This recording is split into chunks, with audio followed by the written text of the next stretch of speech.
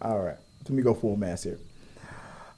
Mayfair Witches. Me and Joy watched it last night, and we were going to give a quick little review on it and give you our thoughts on it. Babe, what did you think? I'll start with you. What did you think about Mayfair Witches when we watched it yesterday? I mean, it has potential. The first episode was a little slow because... Which a lot of shows are, because you got to introduce Which everything. I know you didn't like, that we were getting a lot of flashbacks, but there's no reference that it is a flashback. You're still figuring out the no timeline idea thing. There was time jump things happening, like The Witcher, because The Witcher did that in the very beginning. But The Witcher did it better. I don't know. I was very confused the first time I watched I had it. it figured out, and I was like, "Oh, I think this is." And he was like, "How do you figure that out? It doesn't look any different." Yeah. I was like, "I just the context, I guess." Yeah. But no, there's no 5 years ago, 20 years ago. There's nothing. Yeah, I think the concept of Interview with a Vampire. I mean, when we already know what we were kind of getting into from the movie and everything, and if you haven't read the books and whatnot, but I'm just speaking as a person who hasn't read any of the books, knowing what I was getting into with Interview with a Vampire, I was excited about it. The fact that they made Louis, black and things like that, I was excited about it. I knew nothing about Mayfair Witches except for who the star is. That in my single days she would have been on my list, but we're not going to talk about that. Wait for Joy to slap me. But I was the things that confused me about the first episode and whatnot. Like Joy said, I saw the potential in it, and I'm hoping that the low rate it's already got like mixed reviews and things like that. But it's probably because you're comparing it to what we got with Interview with the Vampire. I'll admit that this episode didn't start off so great, but there's so much potential there. I mean, the little what's coming they play at the end. It wasn't really like next episode. It was like the whole season. Was this an hour show?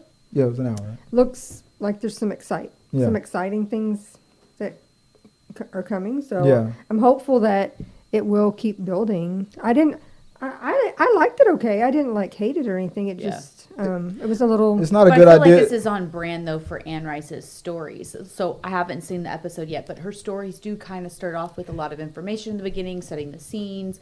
That's sort of kind of like her style. But I mean, I know when Chris and I caught up to Yellowstone. Oh yeah, that first episode was like 2 hours long. Yeah, and it took us like 3 days because we kept stopping, and it was almost like, are we even gonna watch this? Yeah.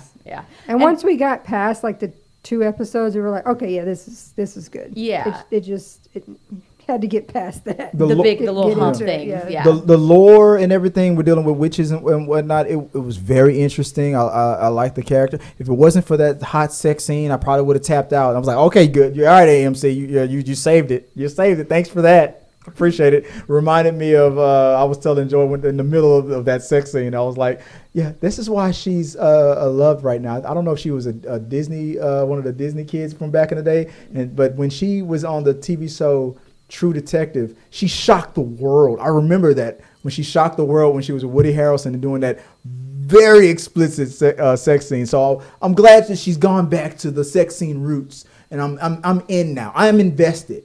I'm here with you. I mean, I can't complain. I could not complain. Well, watching her in a sex, it was with the guy. Yeah, I still can't complain. But she was on top. Was he there, really? But she was on top. Was he there? I don't think he was there. You know what? It's funny that you said that. Because if you watch, I'm not going to spoil it for you. I haven't seen it yet. If you watch the scene, asking that question made a lot of sense. Was he really there? His feelings. His feelings were there. But was he? Was he there? It's like from White Man Can't Jump. You hear me, but are you listening? So, I see the potential in this show. I'm gonna continue on. Episode 1 made me go, okay, I'm gonna see episode 2. But I'm hoping that I hope that crossover with, because we saw in the report that a crossover with because this is set in the present time. But then I thought, well, so is Interview with a Vampire. He's just telling a story, but it is also set in present time. So I'm curious on what that crossover is going to be. But if this whole show is only based on I can't wait for the crossover, then it's already a failure. If it needs Interview with a Vampire to be relevant, this show is not going to make it. I don't know if that's necessarily the way to look at it, though. Maybe I'm talking about from the fans. Yeah, but from a fan point of view, maybe it's not that it needs Interview with a Vampire, but maybe that's because, like, for somebody like me who reads all these paranormal romances and stuff, for me, I read all these paranormal romances where each individual book is its own story, but it also leads into a bigger story. Right. So it's the same sort of like setup in my mind where, yes, it's not that it needs Interview with a Vampire, but it feeds into the bigger storyline where they all connect. Well, you can definitely tell just by watching this first episode that it's like Interview with a Vampire in that we talk about so many periods. Yeah. And we haven't even gotten to them all. That's a comparable thing. We just know there's a very, this has been going on who knows how long. Right. I'm excited about it. Yeah. I mean, I'm looking forward to seeing how it all finishes out. Guys, let us know what you guys think about what if you saw Mayfair Witches and your thoughts on it. What'd you think about that sex scene? I thought it was great. It made me want to subscribe to AMC Plus, but I mean, we'll talk about that later, or maybe tonight on the if we go after dark.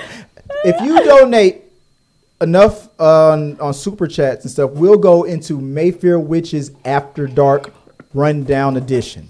I mean, where I will get so explicit, it'll make your toes curl. I don't know about that. Your eyes watering, yes. It'll make the song WAP sound like a Sesame Street theme. They might pay you to not do that. I was going to say, can you pay him not to? It is to? Disgusting what I will do. Somebody please talking him about not this to. show. I feel very threatened. Mayfair Bitches is what we'll call my review. Mayfair, look at Tabitha's going crazy over here. I'm one of the Mayfair Bitches review is what I'll call it. We'll call it the review. Oh, all right, God. Let us know what you guys thought about that, and let's move on to the last. Wet ass, some witch ass pussy. Anyway, let's